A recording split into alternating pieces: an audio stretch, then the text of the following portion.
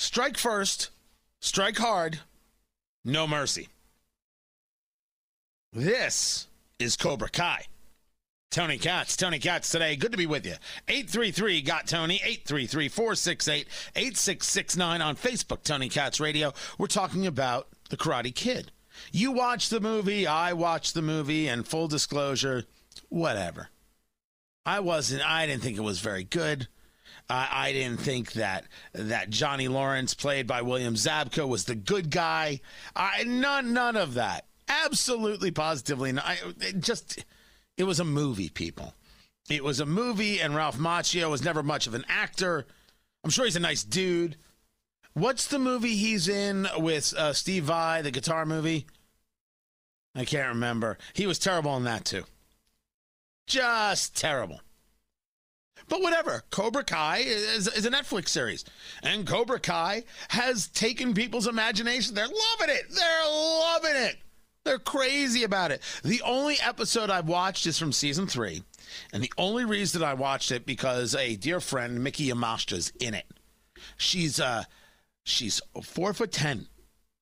She's Asian. She is an actress. She is a comic. She is an opera singer. She's insanely, ridiculously talented. She does some Disney voiceover work. She's great. When I was living in Los Angeles and wanting to start a talk show, I was doing a show called Tony Katz Tonight, and that's why this is called Tony Katz Today. I was starting to do that and starting to figure out how I could put that together when I got the opportunity to do radio full time, and I left Los Angeles because I couldn't give up the opportunity. This is what I wanted to do, and I knew I'd get back to that. Mickey was my Andy Richter, but with style and class. She was my Ed McMahon, but without all the drinking. I mean, she's just a ridiculously spectacular talent. And the part that she has, super tiny part that she has, but I'm glad that she got it right. There are no small parts. There are only small actors. She happens to be 4'10". I rest my case. She's terrific. She should be hired for everything. That's the extent that I know of Cobra Kai. Now Cobra Kai is in the news. Because as the Los Angeles Times writes, at Netflix, Cobra Kai broke out. Now its whiteness is under a new spotlight. Oh. It's whiteness. You see, Ralph Macchio is white, and William Zabka is white. And there's got to be some cultural appropriation in there, right? Because there's martial arts here, there, and everywhere. So, you know, it's got to be just wrong. And then, of course, it builds on toxic masculinity. The whole thing is just the worst thing in America. Stop letting children watch it. We're all going to be terrible. You could hear the anxiety building in their voice. It's madness what people do. The levels of the way they search to find hate. This is why I oppose things like critical race theory and anti-racism. Because within them, you are teaching people how to find hatred, how to search for bigotry, even when it doesn't exist. You just have to decide that it's there. Decide that there's something that's an affront. Decide that you have been offended, and, well, that's all you've got to do. There's nothing else to do. It's no way to live. It's no way to be. But they're doing it. And they found something that was, this show shouldn't be successful. This show's insane. Yet not only is it successful, like, I don't know what the plan is, but it's very obvious they could go for 3 more seasons. Like, they found a core. They found a core, and they know that it's a touch campy, and there's nothing I love more than when a show understands that campy works and they are committed to it. To be committed to campy, right? To a little bit of just over the top, and to kind of know that it's ridiculous and a little tongue in cheek, you have to be able to build characters that you care about, because that's the only way you can accept some of the silliness that comes with it, right? Some of that, you need a little bit of the bitter to make that sugar palatable. Maybe you need a little bit of the salt to make the sugar palatable. Depends on how you look at your cooking.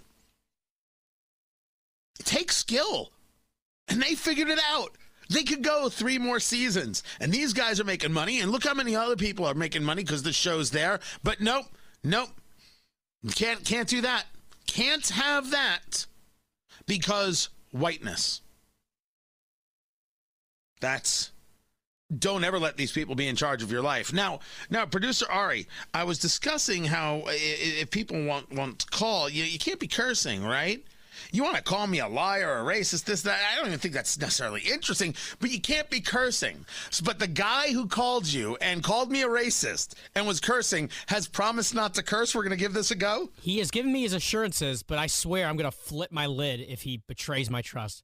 All right, well, let's find out whether or not John is trustworthy. Now, this is one of those moments where people will either rise or fall, and you guys, we're all going to watch it together right there. You know, as Citizen on Twitter is asking, are you seriously expecting civility from people that want to put Trump supporters into deprogramming camps? Well, what can I say?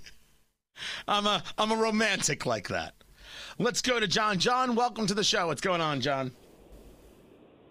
Hi, Johnny. Thanks for taking my call. You have my word. I'll keep my language clean. And I'm going to start out by giving you a compliment, and it'll probably be the last one I'll ever give you. I mean, you're a hard-working guy. I mean, there's no doubt about that. I'm very sorry that it's so misdirected.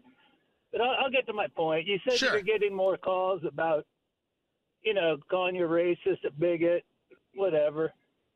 And I speak for myself, but I'm one of your many listeners.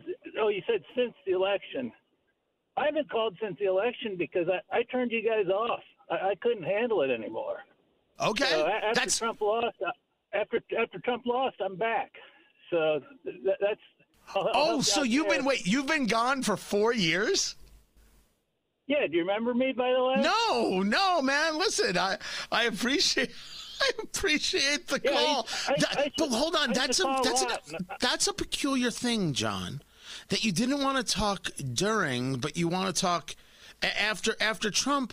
It really does. It is so amazing that for so many people, it's all about Trump as opposed to policy, as opposed to how we live our lives, as opposed to what makes our lives tick and makes our lives better. More government intrusion or less government intrusion, more regulation or less regulation. And that's not about one person.